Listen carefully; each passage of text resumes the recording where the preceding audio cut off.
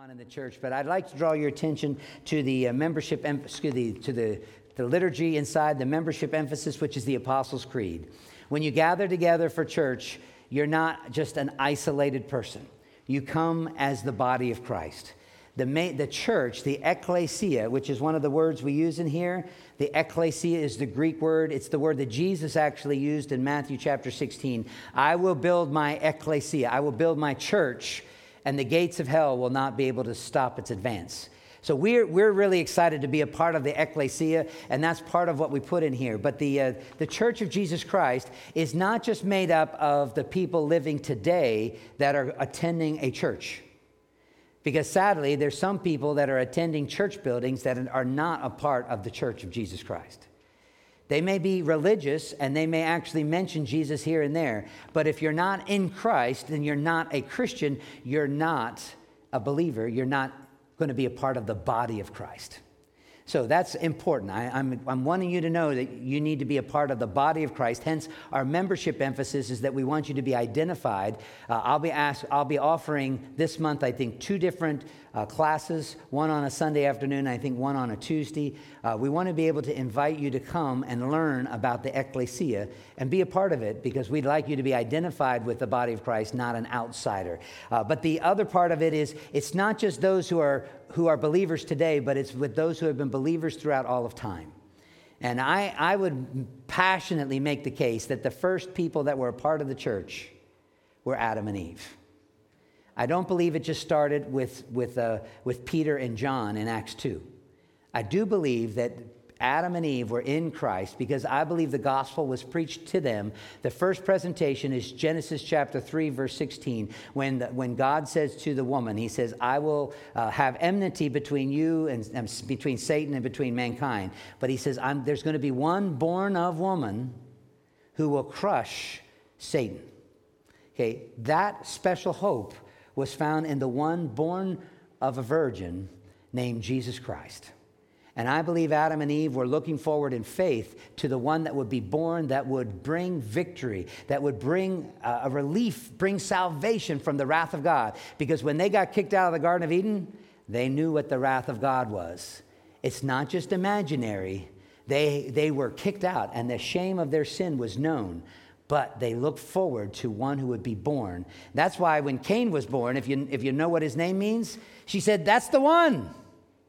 Eve thought that Cain was going to be Jesus. Boy, she was sadly disappointed.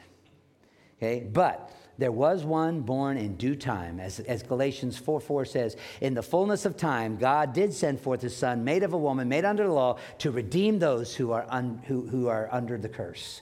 To redeem us. That's the gospel message. There's a lot of things going on right now, but if you join me with the Apostles' Creed, this is what Christians have been saying for not only decades, but centuries. And so let's read this together if you join me in the Apostles' Creed. Christian, in whom do you believe? I believe in God the Father Almighty, the maker of heaven and earth, and in Jesus Christ, his only Son, our Lord, who was conceived by the Holy Ghost, born of the Virgin Mary, suffered under Pontius Pilate, was crucified, dead, and buried. He descended into hell. The third day he rose again from the dead. He ascended into heaven and sits at the right hand of God the Father Almighty. From thence he shall come to judge the quick and the dead. I believe in the Holy Ghost, the holy ecclesia, the communion of saints, the forgiveness of sins, the resurrection of the body, and the life everlasting. Amen. Charlie, would you come on up and lead us in prayer?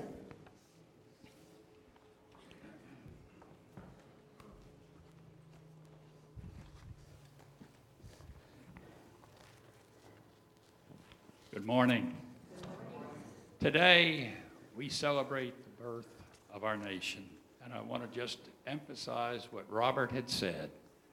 In the Declaration of Independence, there is this well-known phrase, life, liberty, and the pursuit of happiness.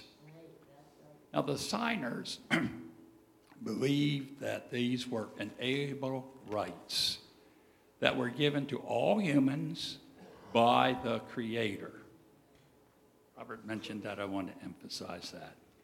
Yes, the colonists wanted to have relief from the European tyrants They also wanted to be able to acknowledge and worship God as the creator and as their maker and as their source of salvation. They wanted to do that and not be mandated by a monarch of how they might worship and what that might include.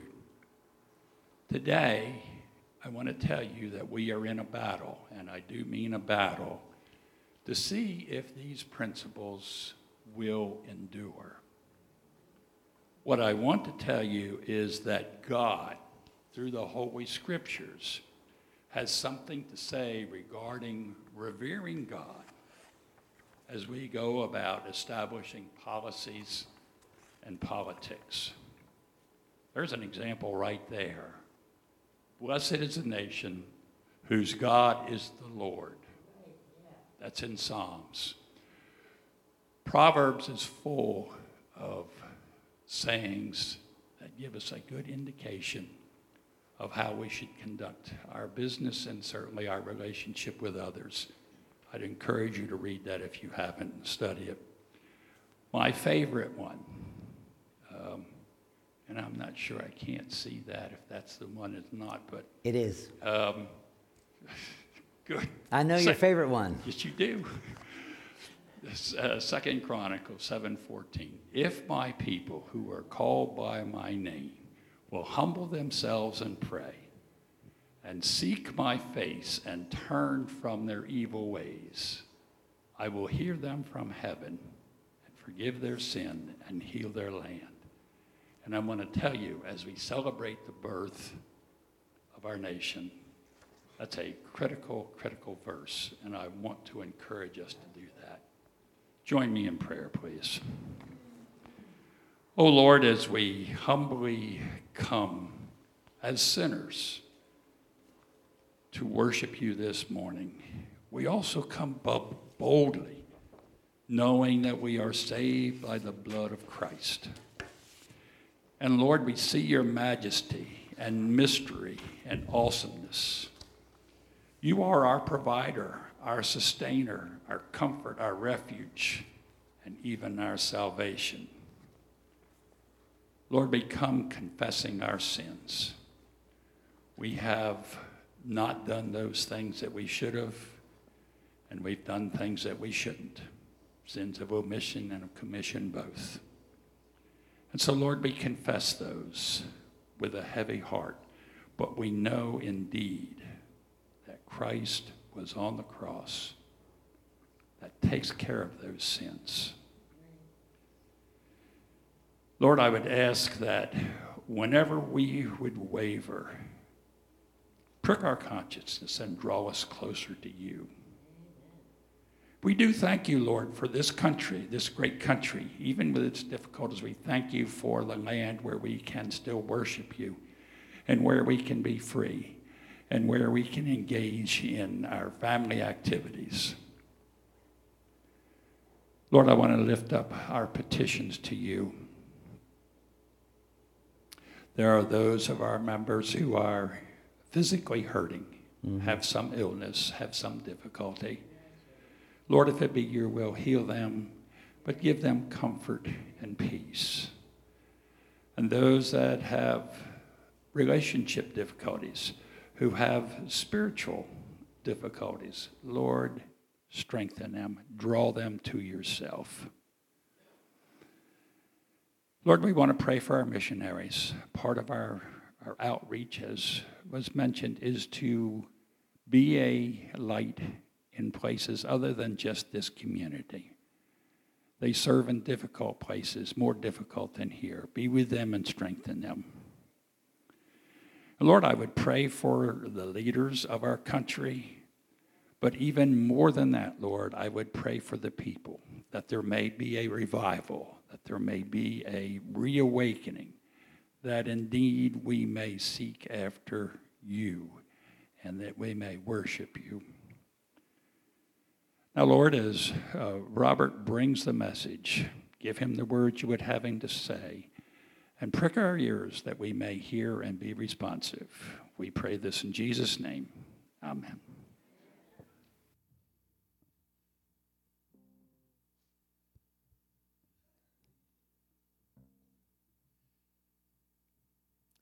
Let's all stand and worship the Lord together this morning.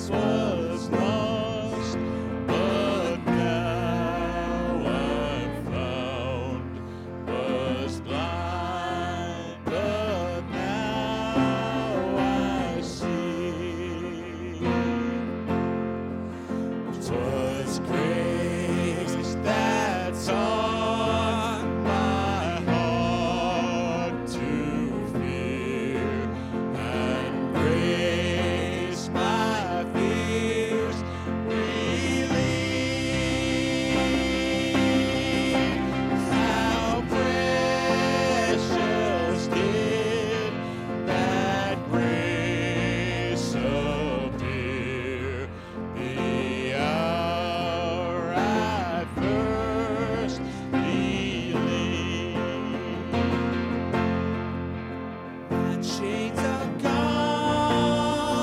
I've been set free.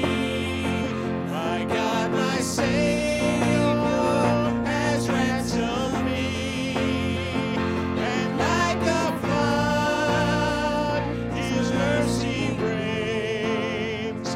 Unending love, amazing grace.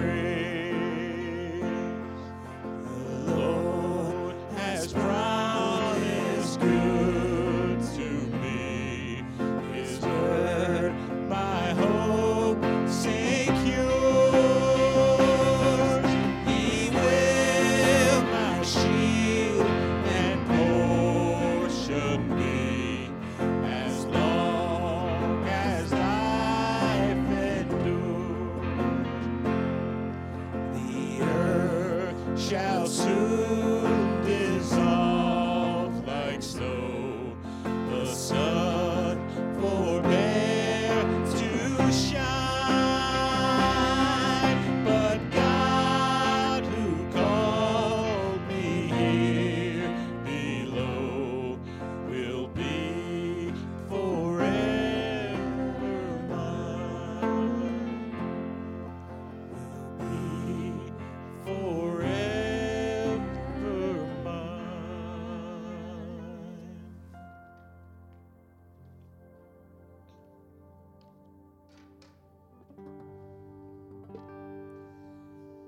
God bless America, land that I love. Stand beside her and guide her through the night with light from above. From the mountains to the prairies, to the oceans white with foam. God bless America, my home sweet home. God bless America, my home sweet home. And Lord, we just thank you so much that we have this opportunity to freely worship you. Lord, we're so thankful, Lord, that you have given us true freedom from sin. Lord, you've taken that sin upon yourself and you've reconciled us back to the Father. You've given us a new life and a new name and a heaven that is waiting for us. Lord, we're just so thankful today for that freedom that we have in you. Lord, we're no longer bound to sin because of you. Thank you so much, Jesus. Lord, this morning, we pray that you would teach us by the power of your Holy Spirit, Lord, that your word would come alive. It is alive. Help it to be alive in us. Lord, we pray this in Jesus' name. Amen. You may take your seats. Amen. Please turn in your Bibles to the book of Acts, chapter 3. It's found on page 1159 in your pew Bibles. It is also printed for you on the insert of the bulletin. And for those of you that are new to the church, or if you've taken notice, there is a new bulletin card that is in front of you. You're welcome to take it. In fact, I kind of encourage that to happen.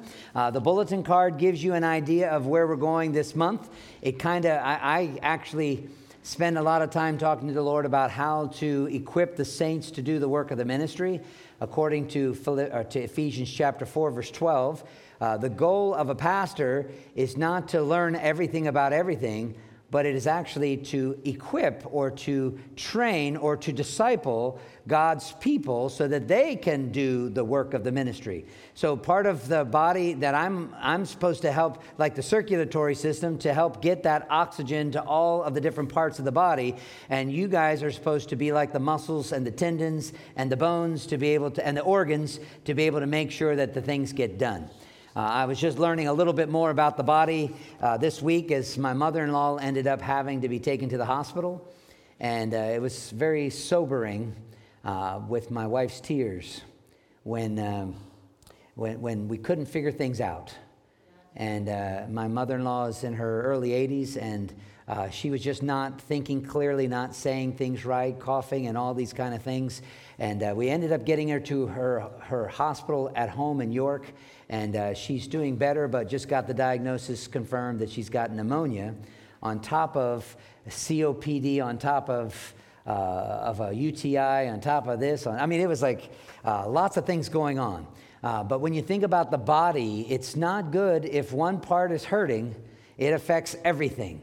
And the body of Christ, which we've been preaching on from the book of Colossians, says that we're a part of that body and that we're united, and Christ is the head or the brain. He's the one that basically gets the whole body to work together to accomplish the ecclesia purposes. Now, there's a few things that I want to highlight, but as I said, if you follow along on here, you're going to see that in Acts 3, Acts 4, and Acts 5, we're going to be studying the book of Acts. So the book of Acts is a history book, and how appropriate on July 4th when we're looking at the history of our country. We're going to be looking a little bit at the history of Christ Church and see how some of those things fit together. I'm going to be trying to emphasize something that's pretty radical. It's the fact that change is a good thing. You got to let that seep in, because I'll explain that in the sermon in just a few moments. But for the other ones that are new to the church, there is a 4th point supplement. It's back by the back of the church, by the cross, or it's in the zone area. We want to be able to give this supplement for those of you taking notes. Also, it's a way of helping with the 4th point application.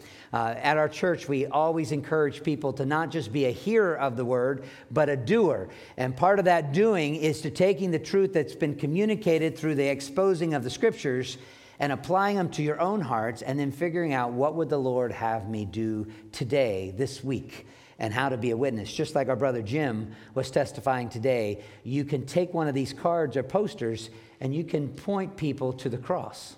It's kind of beautiful how it all works. But now let us, if we could take notice of the word cloud that typically goes up at the beginning of the preaching time. I always like to remind people of who we are. This is New Covenant Church, and you'll see that we're not promoting a particular denomination or a particular thing, but I want you to know that we are rooted and grounded in Scripture. Hence, every week we try to say we're a Bible-believing church and we're gospel-driven. Yes, we do hold to the Westminster Confession of Faith, which explains a little bit about why we're Reformed and why we're covenantal, but we also want to practically be very friendly. We want to cherish the worship service, and if you look around in those, I hope that describes what you're experiencing here, but I hope it describes you. And that's why on our membership emphasis, I'd like to encourage you to be numbered with God's people. Now, we're going to be looking at the Word of God, and this, as I always like to say, is inspired, it's infallible, and it is from the Lord. In the originals, it's without error. It's a beautiful thing. So let's reverently look at what God's Word provided. This comes from Dr. Luke, who was one of the disciples. We learn about him when the Apostle Paul, as a missionary in Acts 16, has this medical person join him. Now, Luke ended up doing some eyewitness accounts because he joins the history of the church a little bit late. He doesn't really know all the details. And so guess how he writes the Gospel of Luke and the book of Acts? He does some research. And he went to some of the original sources. We call them eyewitnesses. And when he went and talked to people like Mary and like Joseph, and when he talked to some of these others, they actually knew some of the names. And so when you look at the Gospel of Luke, you get more detail than even Matthew gives us about Jesus' birth. Isn't that interesting? If it wasn't for Luke, we wouldn't know that the angels came together and had that glorious chorus, glory to God in the highest. We're grateful that Luke was asking some questions. It helps. God had ordained it that we would get this well-rounded picture. But Luke didn't finish with his first book to Theophilus. He wrote a second book to Theophilus, not about Jesus, but about the effects of the gospel after Jesus had died, been buried, and rose again. And the book of Acts is a history book, and that's what we're looking at. So let's reverently look at this text in chapter 3. Now, Peter and John were going up to the temple at the hour of prayer. It was the 9th hour. And a man lame from birth was being carried, whom they laid daily at the gate of the temple that is called the Beautiful Gate, to ask alms of those entering the temple. Verse 3, seeing Peter and John about to go into the temple, he, the lame man, asks to receive alms. And Peter directed his gaze at that man, as did John, and they said, look at us. Now, just have to let that sink in for a moment. These two preacher people, the apostles, Peter and John, are heading to the proverbial church. They were going to the big temple that was in Jerusalem, up on the Temple Mount, where right now, if you were to go over there, you'd see that the Muslim mosque. But they were heading to the temple, and before they got to go and turn the corner into it, they went by the Beautiful Gate, and at the Beautiful Gate, there were people who were in need. Now, if you were a person in need, do you think that would be a good place to go? Why didn't they go by I-95 and just sit on the side of the road? They'd see more people, right? No, at I-95, or if you took any of these huge roads, nobody would stop and pay attention to you. They just whiz by. The reason why they're at the church door or at the gate that goes into the temple is because they're hoping that there's religious people that are going there. And what's implied about religious people? Is it that they complain about the color of the carpet? No, the reason why the people brought this lame man to that area is because they're expecting that the people going inside the temple are actually caring and loving and thoughtful people. Is that true in 2021? That the people that go to church are thoughtful and caring and generous? Now, this is the story. This is his story. This is actually true. This is what happened. Verse 3, seeing Peter and John about to go in, he basically asked them for money. He asked them for alms. And Peter directed his gaze at him, as did John, and they said, look at us. And the man fixed his attention on them, expecting to receive something from them. But Peter, notice the word but. This is not what's expected. Luke is trying to tell you that this is not what he expected to come next. He says, but Peter said to the person, I have no silver and gold. Now, I would expect that out of a preacher, right? He doesn't have a big investment. But he says, Peter says to him, I have no silver, I have no gold, but what I do have, I give to you in the name of Jesus Christ of Nazareth. Rise up and walk. And he took him by the right hand and raised him up, and immediately his feet and his ankles were made strong. And leaping up, he stood and he began to walk, and he entered the temple with them, walking and leaping and praising God. And all the people saw him walking and praising God. And verse 10, they recognized him. I know that guy. I've walked past that guy. I put a quarter in his cup. I gave him $10 last week. If you look at verse 10, it says, I recognize that guy. He's the one who sat at the beautiful gate of the temple asking daily, weekly, monthly, annually for alms. And they were filled with wonder and amazement at what had happened to him. May the Lord add a blessing to the reading of his word. If you could join me in prayer. Lord, I thank you so much that the story here tells us what actually happened. Lord, we get to know, as Paul Harvey used to say, the rest of the story. We're thankful for Dr. Luke and his pursuit of knowing a little bit more, and for the wisdom of the Holy Spirit to pass that information on to us. Oh Lord, I pray that you will stir our hearts today, not just to notice the needy, but to be able to see the change that you ushered in Acts 3. In Jesus' name I give thanks. Amen. I have a question at the beginning. Does everything stay the same? No. Do you want it to stay the same? No. How many of you want to get a little older? How many of you are happy with your income stream? Would you like it to be a little bit better? How many of you that have a terminal diagnosis, would you like a change? Or how many of you that haven't received a terminal diagnosis, would you like a change? See, it's interesting that we like change for some things, but we don't like change for some other things. Okay, we're kind of fickle people like that. I was interested though in the 3 laws of motion. You know, things that are in motion tend to stay in motion. Okay, until there is some kind of force to be able to stop that. Okay, today I'm going to be talking about a force that brings about some of the change. And you might be surprised at it. But if you'll take your, I want to read a few more texts before I get into the details of it. They're printed for you on the back of the fourth page. I'll just read them up in front. And we're going to first look at Matthew chapter 24. This is kind of like reading the New Testament and a little bit of the Old Testament. I want to put the Word of God before you because faith comes not by hearing Pastor Decker. Faith comes by hearing the Word of God. So let's look at Matthew chapter 24, verses 9 through 14. This is Jesus before all the death, burial, and resurrection. Jesus was looking at the Jerusalem people, and he basically is giving them testimony about what's going to happen. He says, "Then they will deliver you up to tribulation and put you to death." Did you know that Jesus wasn't so nice? I mean, listen to the sermon that he preached to his disciples. Then they will deliver you up to tribulation, and they will put you to death, and you will be hated by all nations for my name's sake. Yeah, that's not only people from Iran or from some of these other nations that have terrorists, but there are going to be people all around this globe that are not going to like you. Now, who is he talking to? To disciples, to people that are following Jesus. Jesus, before the death, burial, and resurrection, was preparing his people. He said, it's not going to be easy. Anybody that has my name attached to them, it's not going to be easy. Verse 10, and then, if there could be worse, and then many will fall away and betray one another, and they'll hate one another. Man, didn't I talk about the Church of Jesus Christ conquering and prevailing?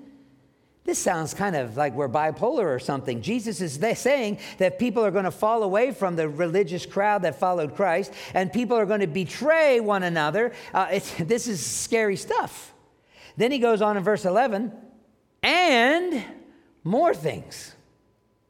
And many false prophets will arise and lead many astray. And this kind of fits that they're going to come to the pulpit. They're going to actually stand in the place of the folks who are supposed to, be followers of Christ. And they're going to be wolves in sheep's clothing. You can read about that in the book of Jude.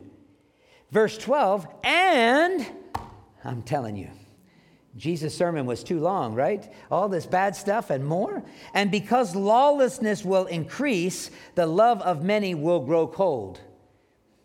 What do you think lawlessness looks like? Just turn on the TV, right? When you look, how many people are following the law? Now, that would be trying to follow the laws that the legislatures have done. But how many people are following God's law?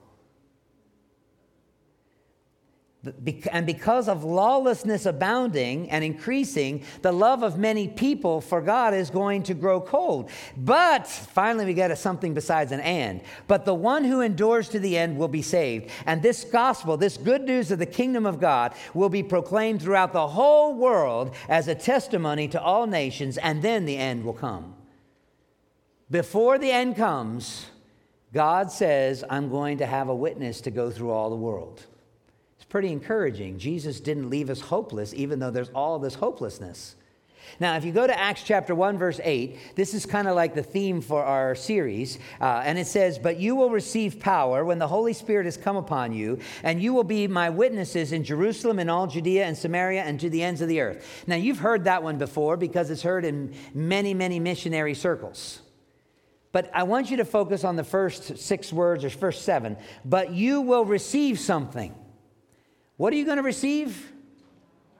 Okay, you're going to receive something that you need in order to be my witnesses in this earth, to take it to the ends of the earth. I'm going to focus on that in a moment. Now, if you go to Matthew chapter 28, verses 19 and 20, this is the Great Commission. This is what Jesus, after resurrection, looks at his disciples, and he says, go therefore. This is after, in verse 18, he has said, all authority is mine. In other words, I have the power. Or if you want to use one of those commercial or cartoon characters, I have the power. Some of those old cartoons, He-Man and all that stuff. Jesus said that he had the power. He had the authority. And with that authority, this is the commission he gives you. Go, or as you're going, make disciples of all nations and baptizing them or getting them included into the church in the name of the Father, of the Son, and the Holy Spirit. You have the triperspectival. You got the Father, the Son, and the Spirit. And he says, teaching them to observe what's in the Bible, what I have revealed, what I have commanded for you. And behold, as you're doing this, as you're going, I will be with you to the end of the age. That is some of the context for Acts chapter 3.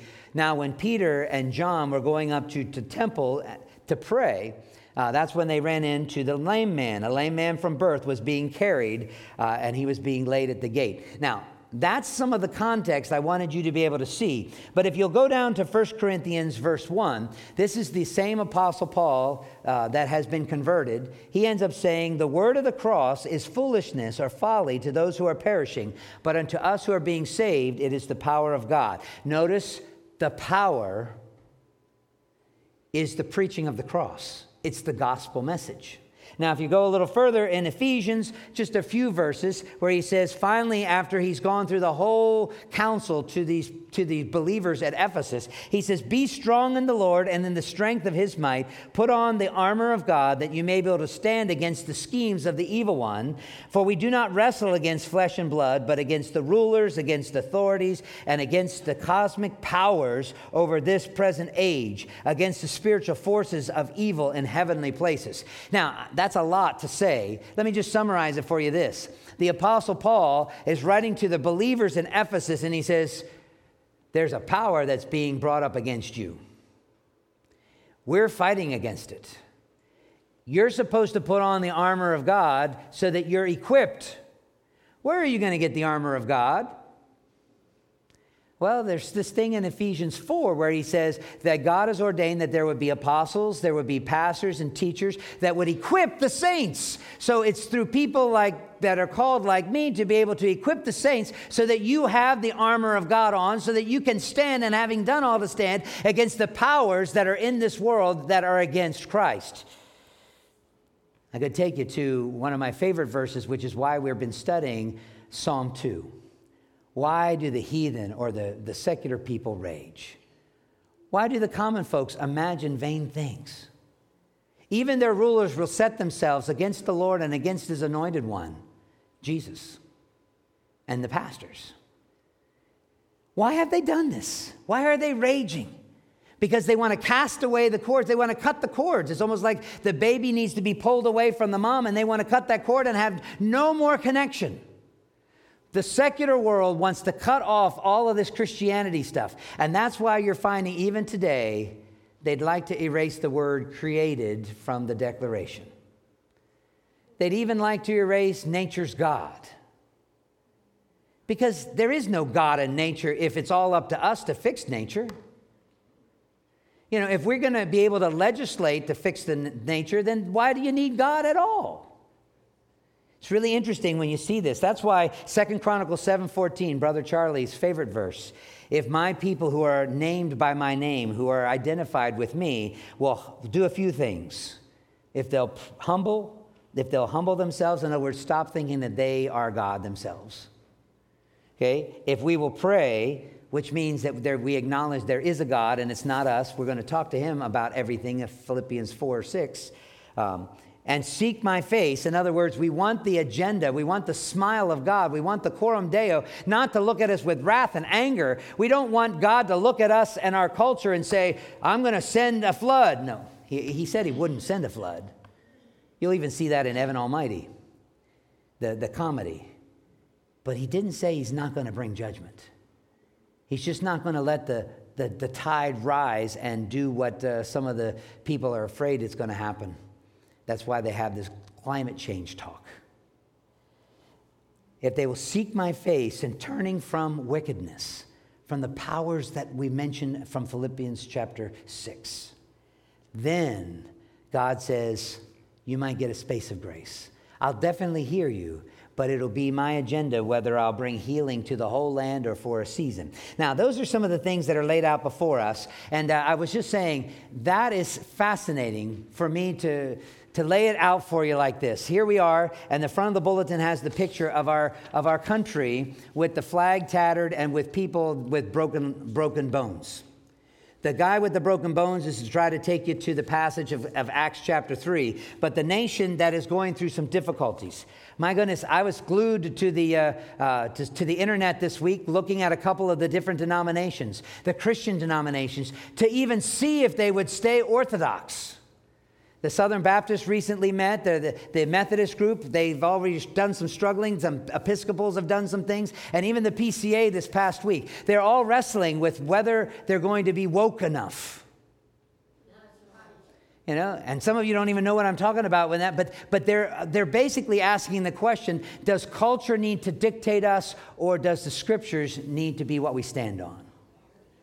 And when you start to realize it, praise the Lord, there's been quite a few that I've heard from the internet listening to some of the denominational things. There are some godly people standing up and they're saying the Bible hasn't changed.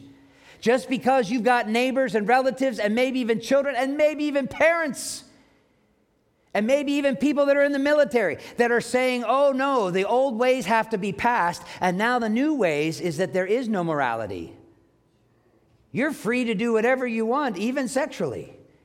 You can pick whatever bathroom you want. You can pick whatever ID you want. You can do anything you want.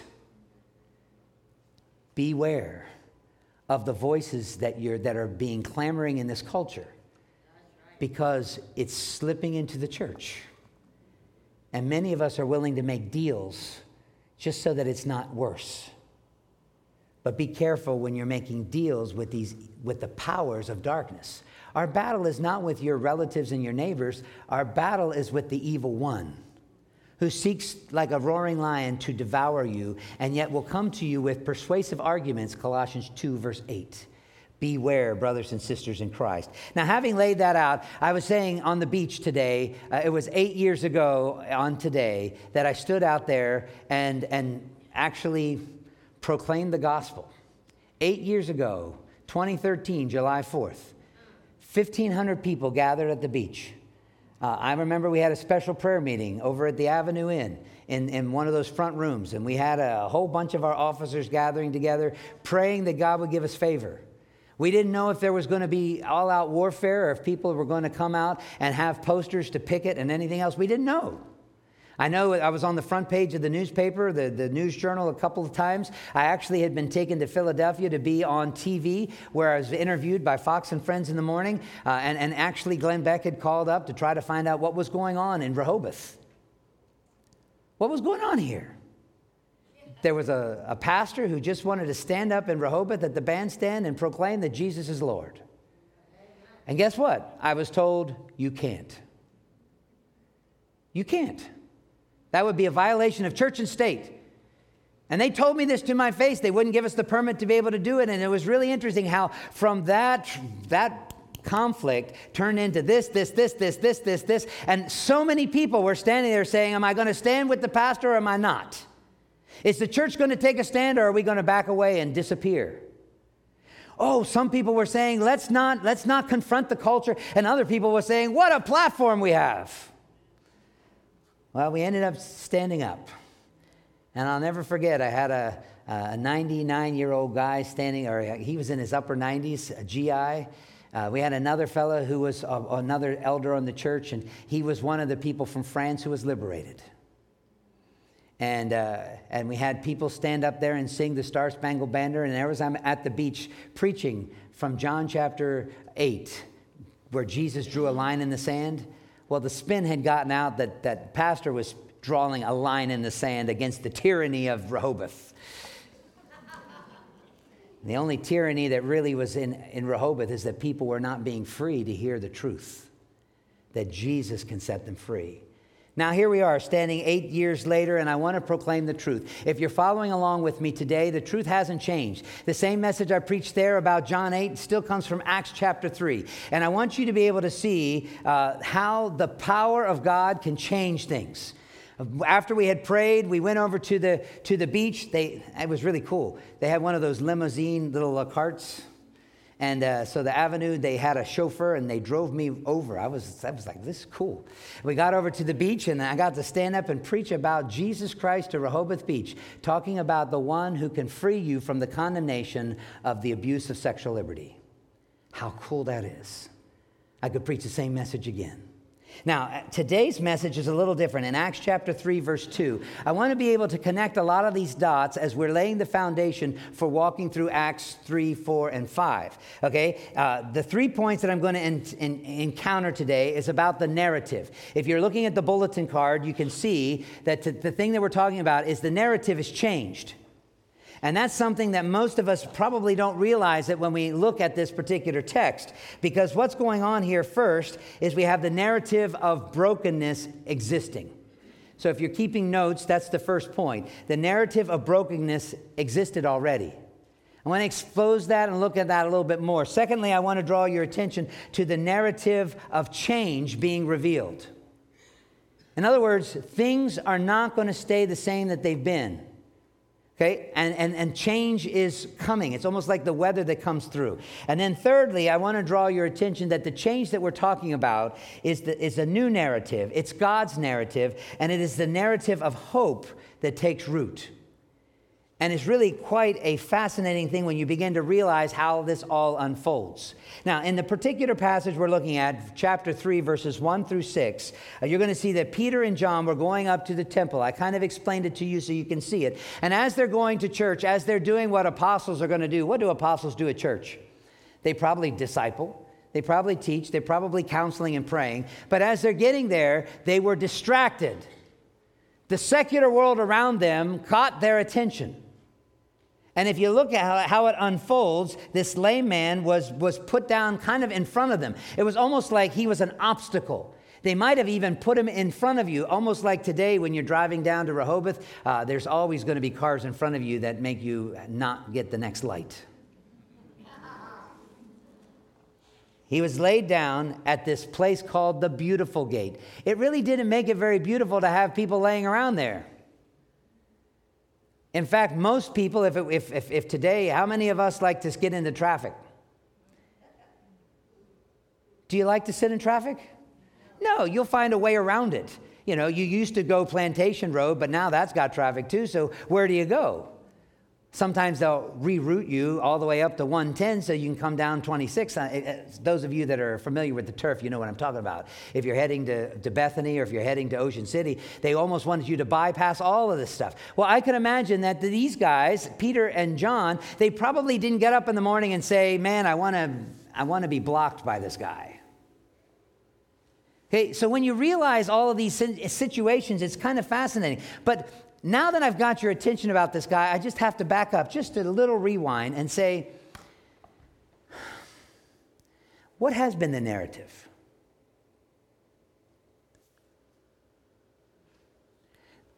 You know what I'm talking about. On January 6th, in our country, there was a new narrative that was put forth. If you would turn on the TV after that, or if you go to major newspapers, the narrative in our country was no longer about a flawed election. It was all about an insurrection. And you couldn't get away from it anywhere. It was fascinating how it was popping up here, here, here, here, here. I mean, it was, if you play whack-a-mole and you try to hit the things, I mean, all the heads were coming up. You didn't even have to try to look for it. The narrative had been changed. And with the narrative change, if you had voted a certain way, you were now on the outside. It was really fascinating how they changed the narrative. I've asked a few of you that have your finger on the pulse, has the narrative changed since January 6th? And most of you are saying it is changing.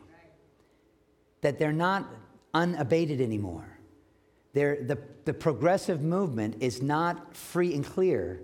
It's running into obstacles. It's running into roadblocks. It's running into people that are saying, enough. It's running into parents that say, I don't want that to be taught to my kids. It's running into new obstacles. But it still hasn't stopped it. Now, that narrative talk, you know what I mean. Back in the day, when Jesus had just been walking on this earth, he had been 3 years doing ministry. The narrative was kind of interesting. There was buzz. People were saying, maybe he's the one. Maybe he's the one. Maybe he's the one. And when they'd see him feed 5,000 or feed 15,000, they were saying, whoa, this is the guy. But then he didn't do it the next day. They were saying, I wonder if he's going to do it again. I wonder if he's the one. Now, all of this stuff was kind of fascinating. And finally, when Jesus shows up and he looks like he's going to do something radical, we call that Palm Sunday. You know that when we've had the kids doing the palm branches. Well, why was everybody so excited saying, Hosanna, Hosanna, Hosanna? It's because the narrative was, he's going to do something. And when he came riding not on a white horse, and he came riding on a donkey, on the colt, the full, the little one. Well, I think people were still scratching their head a little bit saying, well, he's coming at least. It's kind of unorthodox what he's doing, coming on a donkey. Some people knew about the Old Testament scriptures that said he would. But as he shows up, there was so much excitement in the air. The narrative was, he's going to take over. He's going to give us an election result that we're going to be happy with. He's going to replace the Romans, and we're no longer going to have crucifixions. We're not going to have all this stuff. We're going to have freedom. That was Sunday. By Thursday, the people had been listening to the news stations, and they were told that this Jesus guy was a violent guy. That you can't trust him anymore. He went into church and turned the tables over. He's a nasty, violent guy. You don't want to be associated with him. The narrative had changed so quickly that they just needed a few key people to stand up when Pilate was doing the testing, and those people would shout out, hey, he's bad. We want Barabbas. Crucify him. A far cry from what was going on 3 or 4 days earlier. The narrative had changed. Jesus ends up being crucified. The cross was not empty. The crown of thorns was not just hanging on top. Christ had been utterly humiliated. Isaiah had already told us about it. He would be despised and rejected of men, a man of sorrow, acquainted with grief. And we hid as if it were our faces from him. We couldn't stand it. He was humiliated. He was beaten. The chastisement for our peace was laid upon him. There was a sense of we couldn't look. Almost all the disciples fled. John didn't. He stood there with Mary, but Mary was weeping. It was tough. Peter, he learned a few new curse words. I don't know that guy. The very guy who just a few hours earlier had pulled a little pocket knife out. It's like his concealed carry permit. He had pulled that little knife out, and he was starting to use it. He had good aim because he got his ear of Malchus. You can read the rest of the story. Jesus said, put it away. You don't understand what's going on. Peter was frustrated. This is the second time Jesus had pretty much told him to back off. Earlier he had said, get thee behind me, Satan. Because Peter said, I don't want you to die. I don't want you to suffer. I don't want you to be humiliated. I don't want you to be hoisted up there. I want you to be the king, and I'm willing to fight for it. That was the narrative until Jesus was being led away after Judas's kiss. And Jesus was taken down the Via Dolorosa to Calvary's cross. There was not hardly anybody. I'm not even sure if any of you would have stepped out to help. The narrative was so bad. So bad. He ends up being put on the cross. They stick a spear in him, and he goes in a grave. And the narrative is still so bad. Those people that follow that Jesus, they're so wackadoo. They're so crazy. They're going to come up with stories. They're going to hijack the tomb. They're going to do all this stuff. Can you imagine all that conspiracy theory? Sounds like it's been done again. We all come up with these schemes. I mean, Jesus is now raised from the dead, and he's been seen. 500 people came out of the tombs, and there was a lot of chatter and buzz, but my goodness, people don't rise from the dead, and the average person is still saying, what? Jesus seems to be fleeing, folks. He was up in Galilee. If you remember, during the time leading up to Pentecost, he's been equipping a few of the key disciples. He gave them that great commission that we read about. He says, I'm going to give you something called authority. And then Jesus does this thing that is pretty cool. He did a Superman move on the Mount of Olives. He just took off. And I'm telling you, I've stood at the Mount of Olives, and I just stand there gazing and say, what it would have been like. It's not movies. Jesus, the Son of God, was going back to heaven. And the angels come back, and they're trying to wake up the guys because they're all in glossy-eyed look. Put your jaw back up. Why do you stand gazing into heaven? This same Jesus who had left is going to come back. Now, I'm trying to lay all this foundation for you for this whole series. It's because the narrative was so bad that even when Jesus left, then you're saying, well, what do we do now? They did come up with a good plan. Let's have a prayer meeting. That doesn't work in 2021. How many of you even come to pray? Oh, sorry, I went to Medlin. I've been in the South too long. Last week I preached in North Carolina in a church that was built during the Civil War. In 1857 it was commissioned. And I was in that pulpit, and it was tight and tiny and all that stuff. Even had balconies around it and all, but I had to slow down. Tried to have a little Southern drawl. Maybe I can bring that back up since we're in Southern Delaware. But anyway, the point I'm trying to make is that the narrative had changed, and people really weren't sure what they were going to do next. They prayed. And then the power that was told from Acts 1:8 was given. People needed power to go against the power of this world. Now, having said all of that, the power comes out in Acts chapter 2. And the Holy Spirit is challenging these people who had been previously under this narrative to actually speak up. And 2,000 people are converted, so it's kind of cool. I mean, wow. The guy was bold enough to say, you put Jesus to the cross. And then people said, oh, I'm going to follow Jesus. 2,000 were converted. If you have your Bibles open, you can see it at the end of chapter 2. They were praising God and having favor with all the people, and the Lord added to their number day by day those who should be saved. So the things are a little bit different. And now you think that the narrative is put into their favor, and they're going to church, and now they're not afraid to go to church because Pentecost has come. The power of God is being unleashed. And in chapter 3 now, Peter and John, they're going to church, and then they're blocked by the no-name guy that has a bad leg. Get him out of the way. You can just see him saying to the people that were helping then Peter and John, we don't want to be bothered. Come on, we have more important things to do. That's not what the text says. That in the midst of all of this, I believe the Acts 1:8 power is to keep us from being blind to the broken man. And the first point that you see there is that the narrative of brokenness is seen. Those of you that are dealing with aging parents, you know what brokenness is like.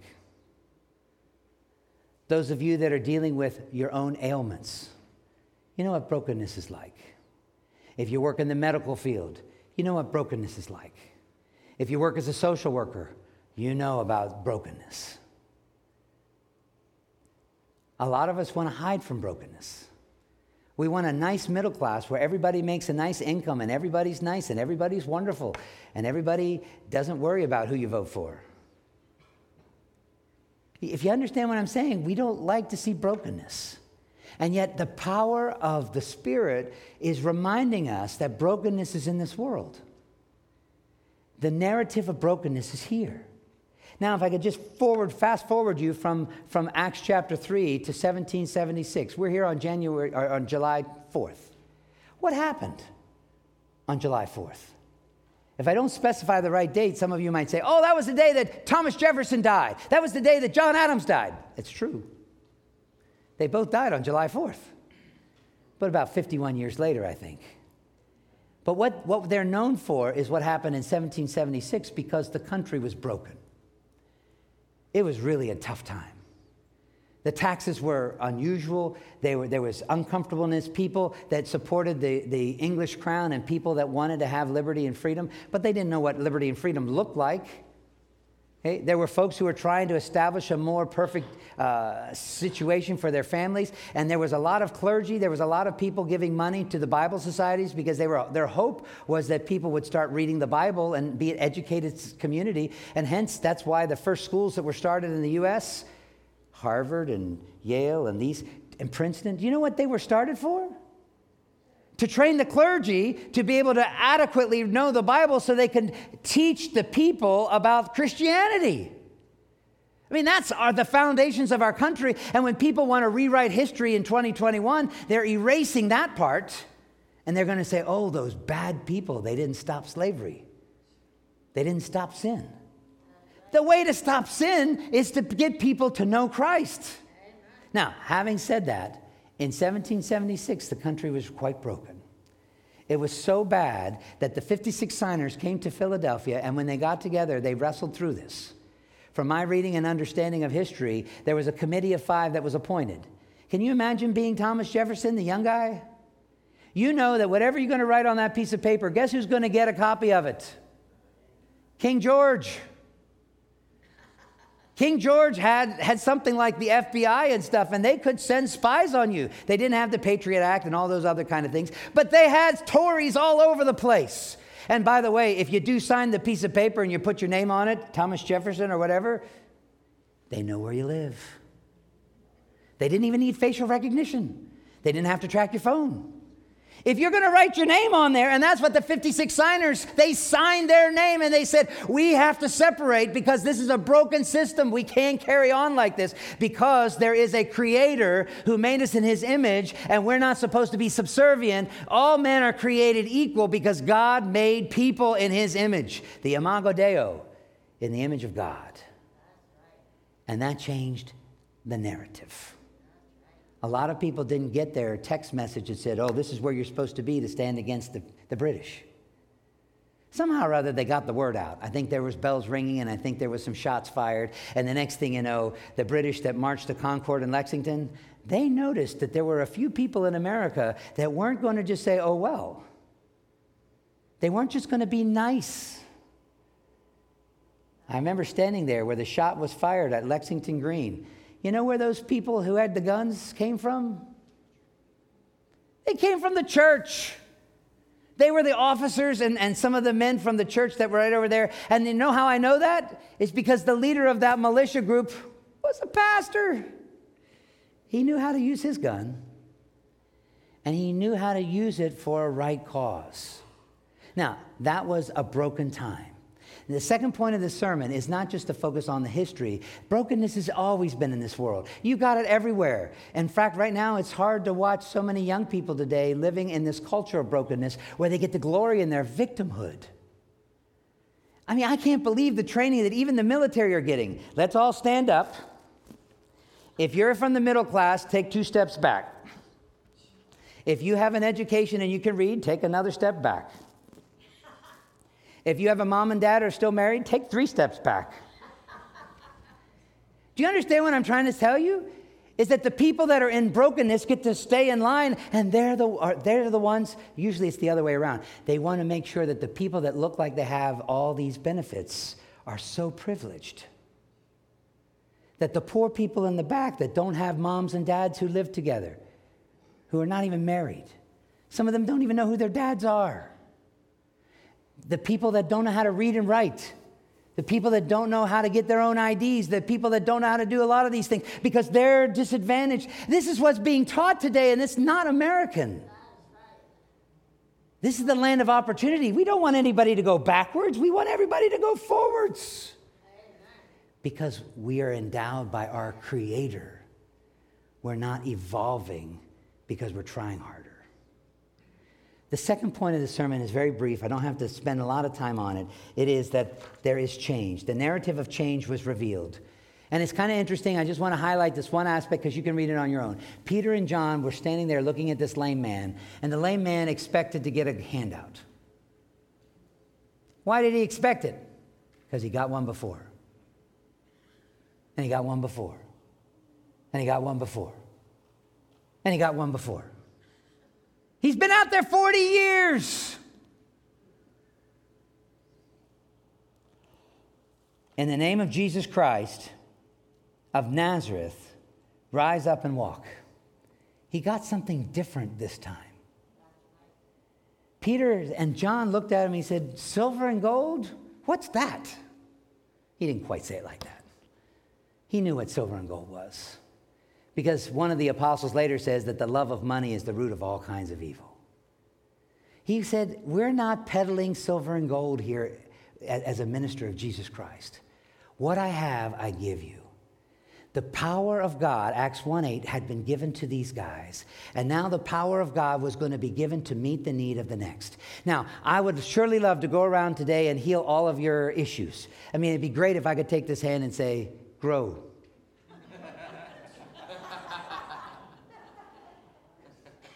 It'd be great. Then I could know what it's like when the wind blows and the hair would be messed up. That's not the way God delivers needs.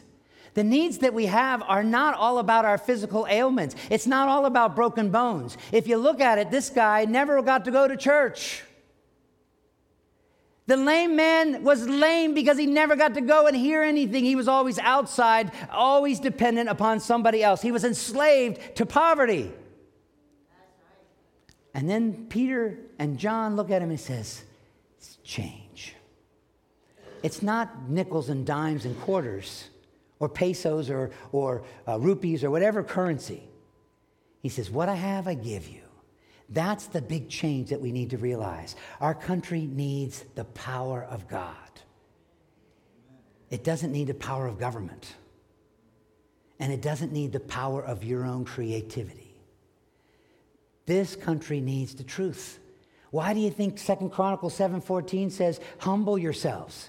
It doesn't say lift yourself up. It doesn't say lift your ideas up. It doesn't say you have the solution. Be all you can be. He says humble yourselves. Stop thinking that you're the Savior. Humble yourselves and look to the one who is the Savior. Talk to him about these needs and these issues and pray and seek his face. Do his agenda. That's beautiful. That's the gospel. It's not by our works which we have done, but his work that's completed. Now, having said that, I said that was the second point, was pretty brief. The third point I want to draw your attention to is the narrative of God's hope, the narrative of hope that takes root. If you look at verse 9, the people saw this lame man walking. And at the end, in verse 10, they recognized him as one who had been at the Beautiful Gate, the one who had asked them for money. Isn't it kind of cool? There's a recognition of something going on. And I don't know about you, but when you get it, oh yeah, you realize that God's doing something. Now, if you come to this church long enough, you'll hear me talk about the helicopter view of faith. Okay, it's even on my business card, the helicopter idea. Why? Because I use the analogy of elevation as a way of Christian maturity. If you get elevation, if you mature in your walk with Christ, there's 4 things you're going to see that you wouldn't see if you don't have the elevation. The first thing you're going to see is you're going to see God, and you're going to see his fingerprints on all kinds of things because God works all things together for good. And a lot of times we don't see God's fingerprints on things because we don't have that helicopter view. And we go, oh no, if I don't do this, if I don't do this, if I don't do this, if I don't get the shot, if I don't wear a mask, if I don't do this, if I don't obey. I mean, you can see all the things you have to do because you're running on the treadmill of performing. That's right. It's kind of interesting that the hope comes, people understand something's different. There's a new narrative. They're not so busy that they just stepped over this guy. They stopped and they looked. They said, look at me. Let me look at you. It's better than the Geico commercial with that's lizard guy. It says, just look in my eye. That commercial. You have to watch the commercials to know that one. No, they looked at this man and they saw his need. And they said, well, the change is coming. And the people saw the change. Now, having said that, they were filled with wonder and amazement. They knew about this. Now, if I turn to chapter 4, verse 7, if you could bring that one up. Chapter 4, verse 7. And when they sat And when they had set them in the midst, they inquired, by what power or by what name did you do this? Now, in chapter 4, and I'm jumping a little bit ahead, but I want you to know the rest of the story as we'll pick up, is that now some of the religious leaders are looking at Peter and John, and they're saying, what? You guys aren't supposed to be doing that. By what power or what name have you done this? Now, do you remember Acts 1:8? But you shall receive power when the Spirit of God comes upon you to be able to be my witnesses to the uttermost parts of the earth. Okay, that's the power that we need to be able to confront the spiritual wickedness in this world. And now the religious leaders say, what? Where are you getting this stuff? Did you plug into something?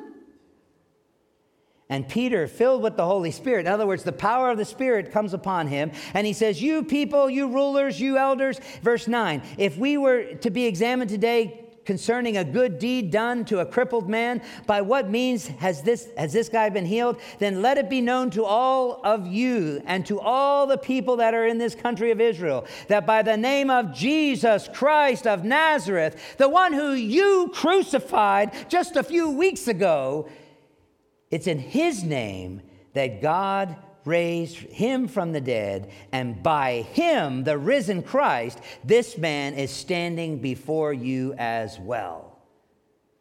Whew. Do you see how the narrative has changed? I'm going to wrap up here with the application. If you know Jesus and the power of his resurrection, then you would be singing the song too. What have I to dread?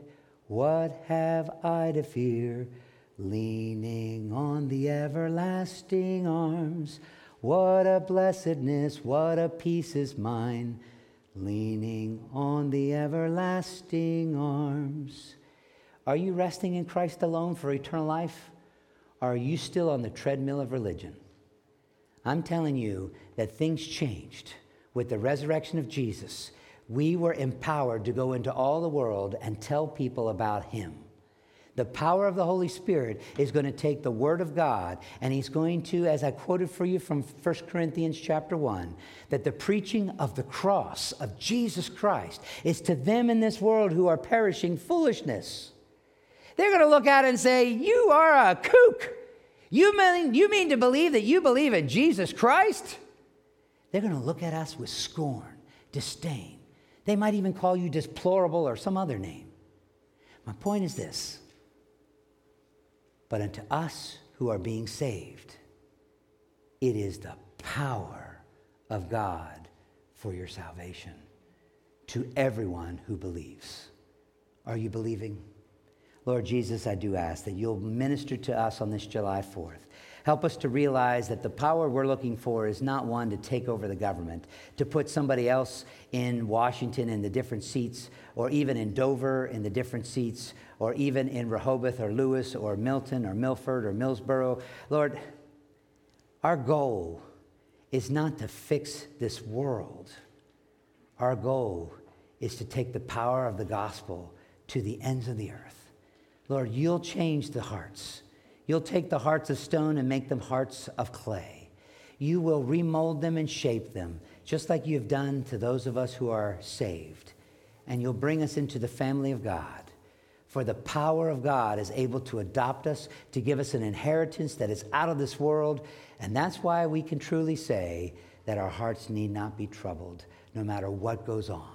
Lord, we do live in a brokenness society, but the narrative has been changed because of the death, burial, and resurrection of the risen Christ. Lord, we thank you that because of the power of God, that lives can be saved of our spouses, of our children, and our grandparents, and even of our neighbors. And I pray that you would bring us into unity in the body of Christ. We thank you for this gospel message in Jesus' name. Amen.